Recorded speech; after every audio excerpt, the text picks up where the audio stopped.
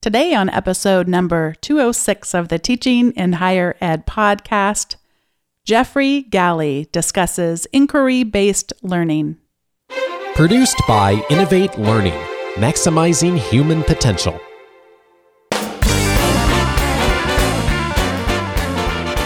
Hello, and welcome to this episode of Teaching in Higher Ed. I'm Bonnie Stachowiak, and this is the space where we explore the art and science of being more effective at facilitating learning. We also share ways to improve our productivity approaches so we can have more peace in our lives and be even more present for our students.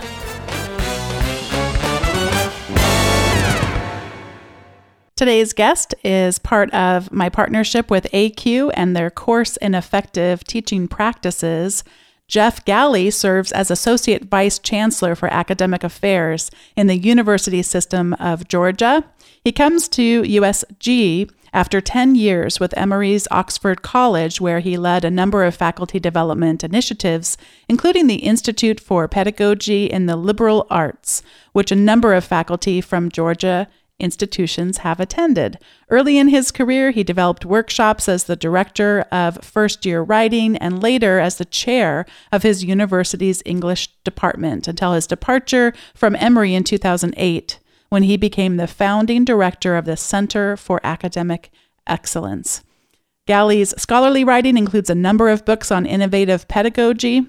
He's the co-author of How to Be a HIP Campus, Maximizing Learning in the Undergraduate Education, and the co-editor and contributing author of 2 volumes of essays that emerged from the IPLA, Teaching, Pedagogy, and Learning and Revitalizing Classrooms.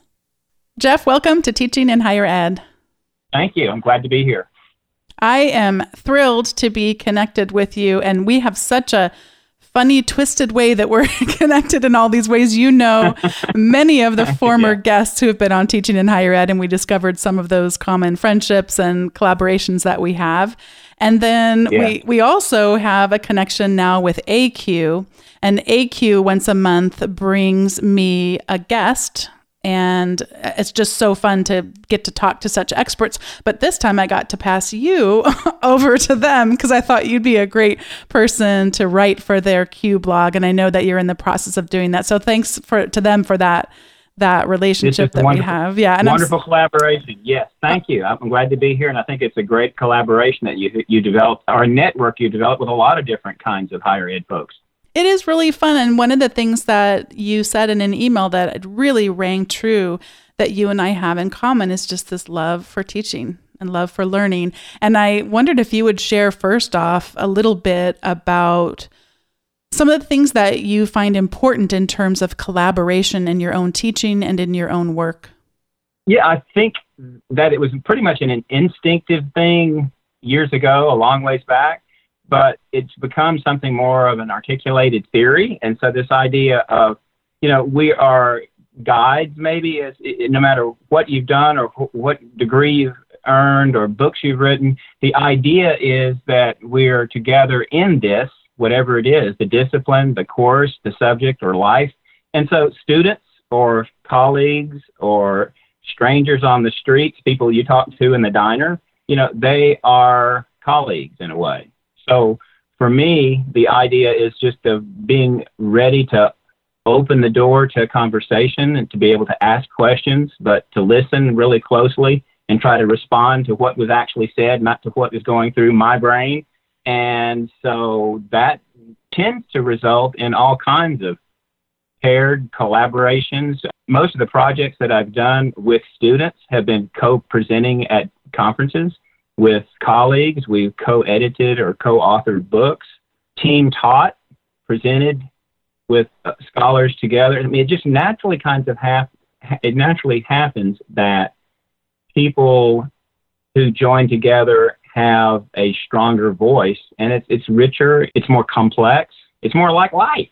So, I mean, I really do like just the instinct and maybe the approach of social, collaborative kinds of learning on the scholarly level, the classroom level, and, in life.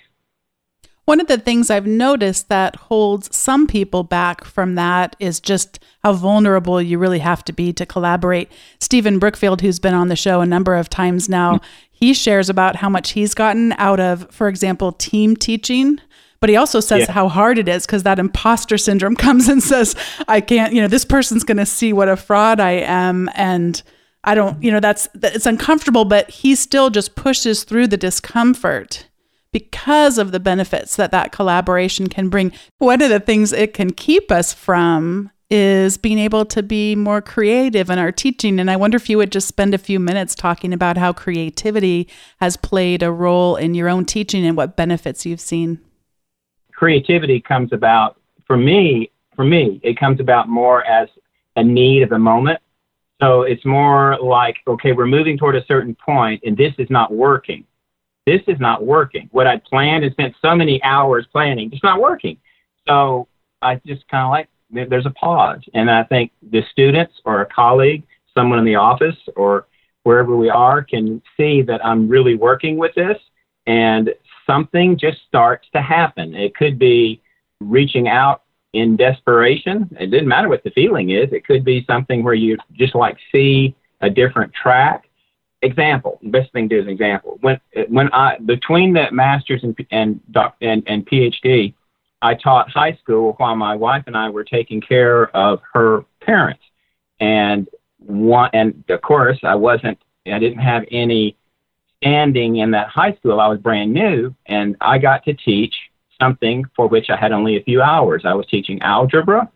I mean, I had a master's in English Lit, but I had almost a major in math. It was legit, but I was teaching algebra and consumer math. And so the algebra classes took an ordinary routine, a rhythm. The consumer math class was the class where they placed students who could not do math. Mm-hmm. And so first day, these students didn't want to be there. They had no interest in learning consumer math. So I struggled with what to do. And about the third or fourth weekend, I just put the book down, closed it, and put the eraser down and said, what's going on? And the students started talking about athletics. They started talking about a revival that they were having in their community. And I said, revival, because I was a chaplain's kid. And I said, what is that? What does that involve? And so they started talking about different ways of enjoying their church and their revival. And I said, well, can we have revival in math class? And they just kind of like went crazy. And so we created a revival consumer math class. And we had, so the guys that were totally disconnected and misbehaving, not paying attention, the ones that sat in the back, they were supposed to say things like, amen, or bring it on up, or something. I can't remember, it's been years. But we did more consumer math problems over the next few days while the revival metaphor lasted. And so, it just like something happened that solved a problem that they needed at the moment. Done that in not quite so dramatic fashion in a lot of different ways with book substitutions, syllabi modification, changing a scholarly project, writing an editor or a publisher, working with a colleague through a particular challenge. Creativity for me comes about not as like a gift. It's more like a necessary bit of work to create something that works better.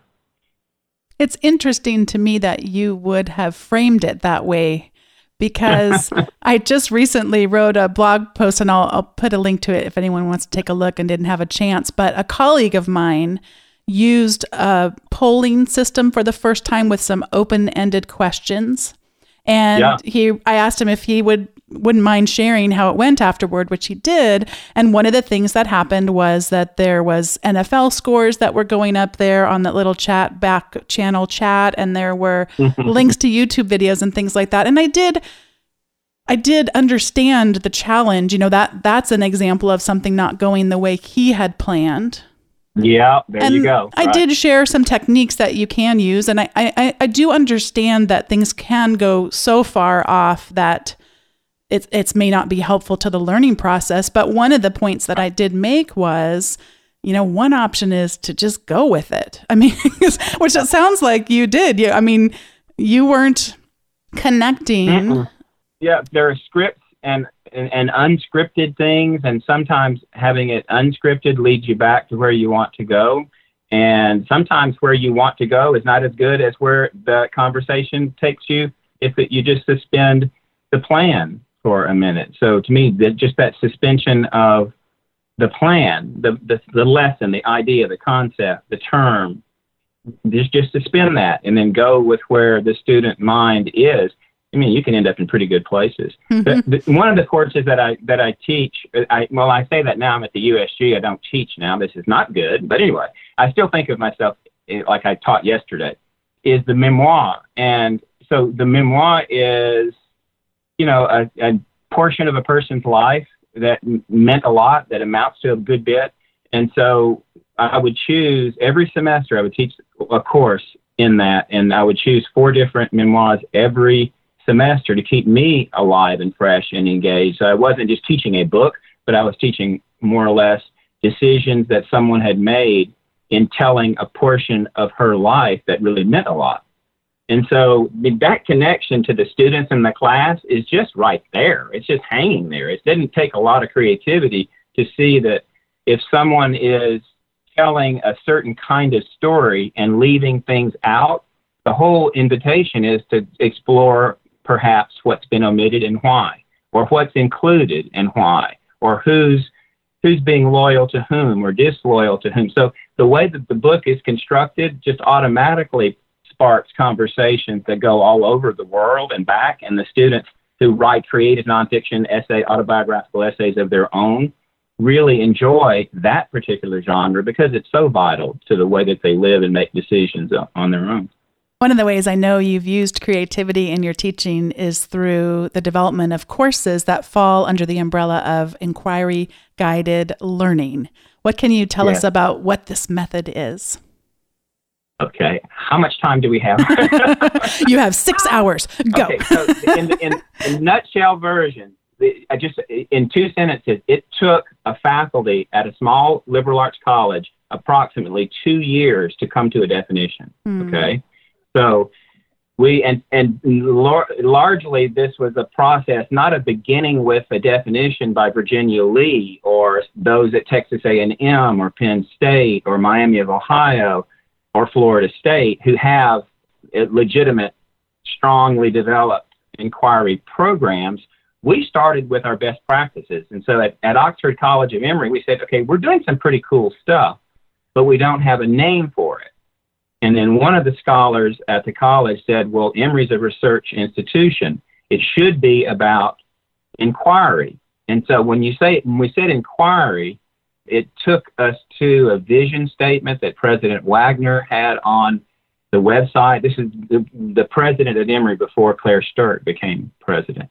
And it talked about inquiry-driven, inquiry-focused, ethically driven. And so this idea of ethics and inquiry went together. And the same scholar, professor of religion, wrote the original document after a Saturday morning retreat. And that's how devoted, how crazy we were.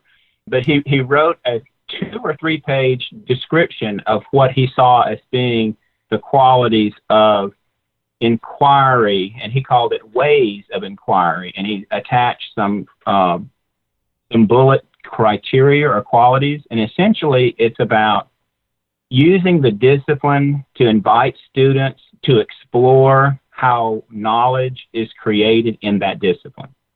And so that's it. That's not the Virginia Lee definition that came out of work at North Carolina State or the other institutions that I mentioned, but it was for us to challenge students to examine a specific problem to which there may be no single answer through the lens or through the practices of the discipline. And so for me, as an English professor, it was like, okay, I've got to stop and think. What are the forms of literary scholarship? How do we produce knowledge? How is knowledge constructed in my discipline? And, I came up with 3 or 4 different sort of specialties. And I looked at what I taught when I was in a previous institution, and some of the courses just would not fit with like active problem solving.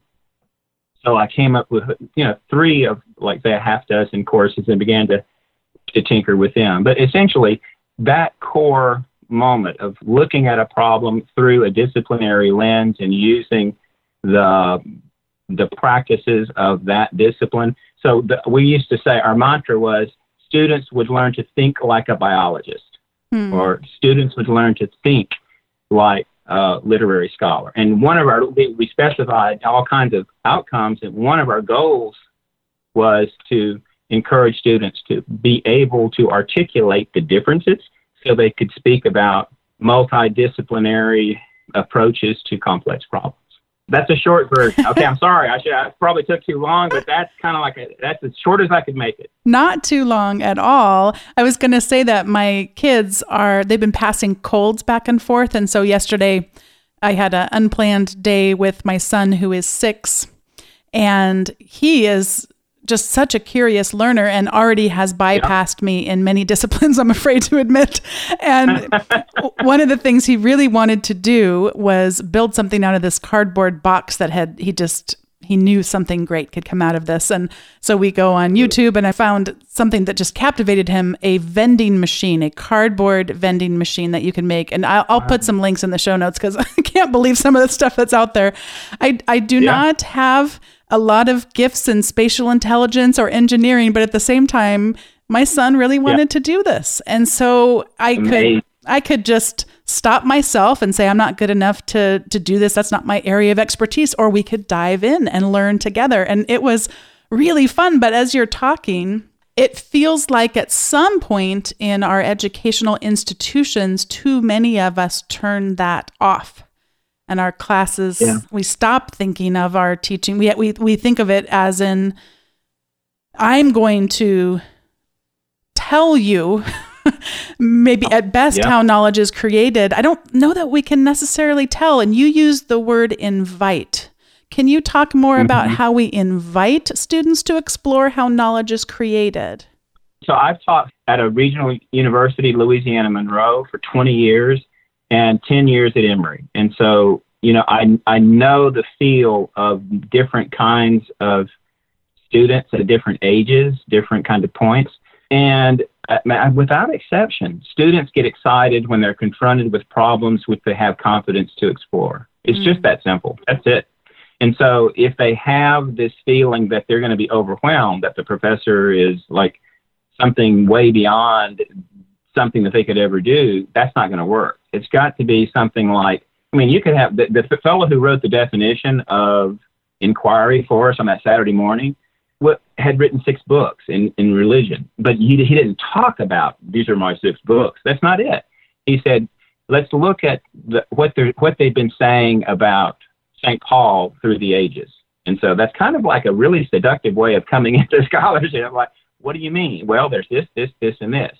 And so he's just spanned 4 centuries with one sentence and invited students to examine original and secondary articles about thought about a specific religious figure.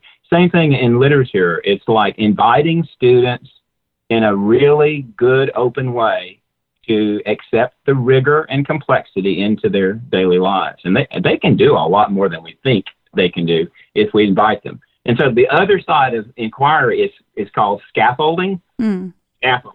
And so there you go. Okay, so when they stumble, what do you do? Or when you're introducing a mystery that's really hard to understand, what do you build around that mystery? It has to be some sort of, structure that they can climb in order to peer in the windows, or climb in order to understand how to think about a certain thing. And so the balance between the support that we give them or equip them to think with certain concepts, that's vital. If you give them too much, you're talking and lecturing. If you give them too little, they're lost.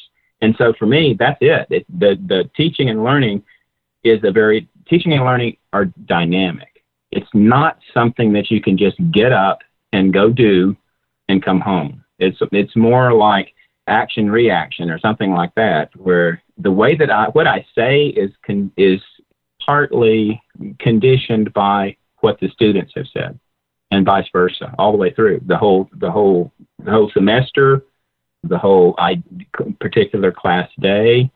one of the disappointing moments that I had when I first began to try this in literary criticism class, one of my students who had come from a very gifted in high school, he had great academic profile. This is an Emory student, straight A's, really, really bright. He was used to having things packaged for him. And so he was good at memorizing, and he didn't want to have to think. And so he said, well, Dr. Galle, since I'm going to have to teach myself literary criticism like that. And so that was the first part of his sentence. And I went, oh, no, that's not it. We're doing this together like that. And so I kind of like just probably turned beet red and just listened to him and then talked to him later. And I said, you really had a really great insight. It does mean you're doing a lot of self-teaching. But I'm with you. I'm kind of like with you. Ask me a question. So, it goes back to asking good questions. Ask a question and we'll go there. But he was frustrated. I mean, inquiry or, being a actively engaged student, it's not easy. But it seems to be more vital to what your young son was doing with that cardboard box. If that gets into the mix, then it's going to be a good thing. You have some great examples of what this might look like in different disciplines. So could you talk a little bit about, I know some of your colleagues that you've collaborated with in natural sciences, social sciences, yourself in literature, and also in language. Okay. That was a 2014 chapter that you're talking about that came out, Patrick Blessinger's book on inquiry-based learning. But these friends of mine came together to actually create an assessment project. This is 2014, and we started as a college in 2009 to 2011, those 2 years I was talking about. And so at 2014, we were already 3 years in, and we were thinking, we're doing really cool stuff, but we don't know how to assess it. We don't know how to measure it. So the four of us we came together. I was the director of the teaching center. And so I didn't tell them that I had learned of an RFP for this book, but I wanted to see how the assessment effort was going. And it was going really, really well. And so I said, you know what? We could do this. If we wrote blah, blah, blah, and we got accepted, we could do a chapter together, 4 parts, and frame it as Oxford College's efforts in inquiry. And so that's how it came together. So we spent, like 1 day a week, one afternoon, an hour a week talking about our own courses. And so what one of them was doing, I don't want to use their names because I haven't asked their permission to talk about them as people, but one is an anthropologist. And the thing that she's done many different inquiry projects. The one that comes back most clearly to me is she thought of a central metaphor of games and game making. And she had the student, and I may be misremembering the one that she used in this chapter because the 3 or 4 different courses that I'm familiar with tend to run together. But society and social groups of distant times compared to modern day, she was trying to find some way to bring them together. And so she said, she came up with this idea of what is a game? What is a game? And the students were challenged to study these cultural practices through the lens of a game. And each student could pair up. Most of the time they did them in small groups of 2 and 3.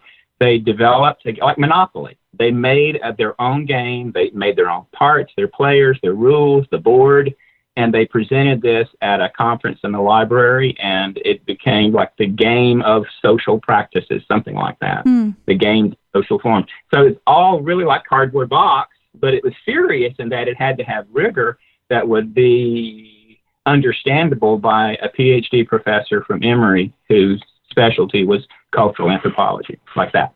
So she was doing things like that. The Spanish professor, so how is language taught? A lot of times you just do conjugations and memorizations. This professor wanted to take language learning a little bit farther. And so she played with the idea of deconstructing stereotypes.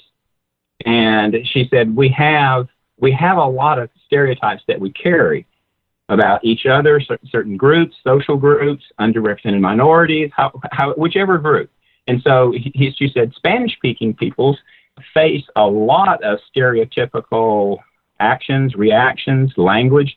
And so as she was teaching this course, she would have photographs that she would play in different, maybe 1 day or 2 days out of the week. And she would say, let's analyze this photograph. And she would have, of course, these students were probably second semester, third semester, so they were required to speak in Spanish. Mm-hmm. They had to speak in Spanish. And they had to deconstruct the stereotype that the photograph displayed by using Spanish. And so she said, we lost a lot of hair. A lot of the students were, like, pulling hair.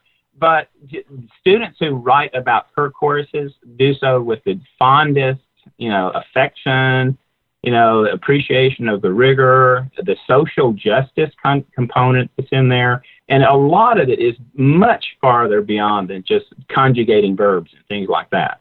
The third one, the chemistry professor, had the coolest.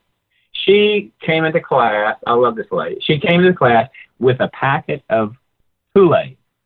And she poured it out on the thing, the lab table at the front. And she said, how would we separate? It was like purple Kool-Aid. She said, what does it mean to have purple Kool-Aid? What is the color and the chemical, and how do we separate? So she concocted this whole inquiry project with Kool-Aid and students learning how to, in chemical ways, I'm out of my depth here. I'm not really sure how to explain this, but in this, that kind of problem. So they had the problem. This is Kool-Aid. How do we separate this out? I mean, if you look at Kool-Aid, you really can't see individual white and purple grains. It's kind of like all blended together. And so the task of the students were to create a lab procedure that would enable them to explain in chemical terms what the color purple really was. Or something like that. That's probably not really well explained, but that's it. So the idea, the commonality that we all shared, mine was literary criticism, and I had taught that at the master's level for a number of years, and I knew that just covering successive schools of literary criticism would put these students to sleep. So I thought, okay, can I redesign this as an inquiry course? A problem, a central challenge, a complexity that has no single... I said, so let's just put the theory book on reserve in the library. I would reserve that and a few others, handbooks, and save several, maybe 20 or 25 PDF short essays that were really clear and to the point of a theoretical nature. So Aristotle's Poetics, short version, just a part of that. Or something from Saussure, just a paragraph. And then so I would pull out the theory that I thought would be most essential, left the full, Norton Anthology of Literary Theory on reserve. And I said, okay, we're going to start with a set of classic short stories. Read the first story, go home, write a set of questions that story raises, and let's go from there. And so the question that we were raising in that literary criticism class, how does a story mean? What does a story mean? How does a scholar make an interpretation or make meaning through either reading or through analysis or both? And so what I wanted them to do, and they did by the end of the semester, was we retired the classics collection of Hawthorne and Walker and all those, Hemingway, and we picked up a recently published, it's only 2 years old, an anthology of modern world short stories.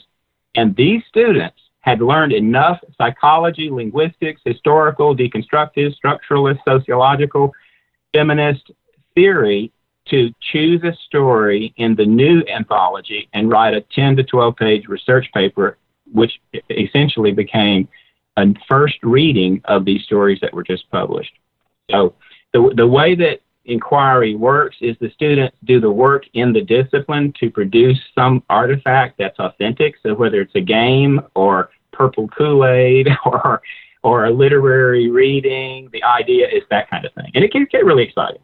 So it's not boring, even though it sounds boring. It doesn't sound boring at all. All of these examples are fascinating. And I just keep being impressed or just really inspired by the theme of relevance throughout all of them. I mean, even I've never had, I don't want to sound like a victim here, but in terms of my own lack of scientific abilities, it often is because that relevance was missing. I didn't understand why are we doing this lab? How is this relevant to me? but wrapping it in a mystery, wrapping it in a problem where I'm actually going to be part of trying to solve that sounds like a real way to engage. And I wonder if you could maybe talk about if this felt too large for someone to undertake around a whole course. Are there ways to use, in Jim Lang's phrasing, some small teaching around this? Can we use some inquiry in smaller ways to get some practice and make some mistakes early and then make it larger? Yeah. Jim Lang's book, Small Teaching, points out strategies of using like assignments, short assignments, major assignments, to modify a moment or a unit where you would be telling, I'm just going to tell you this, there it is. Or can we construct an assignment to where the students would be challenged to discover that thing, or to apply, or to create? And then it can be just like a simple assignment. When I was working as a faculty developer with faculty who were newly hired, and they were going like, what the heck is this inquiry thing that you keep talking? But everybody, it's in the water. And I said, well, so the class that you taught when you were doing your PhD was what? And so it's usually an introductory class. All right.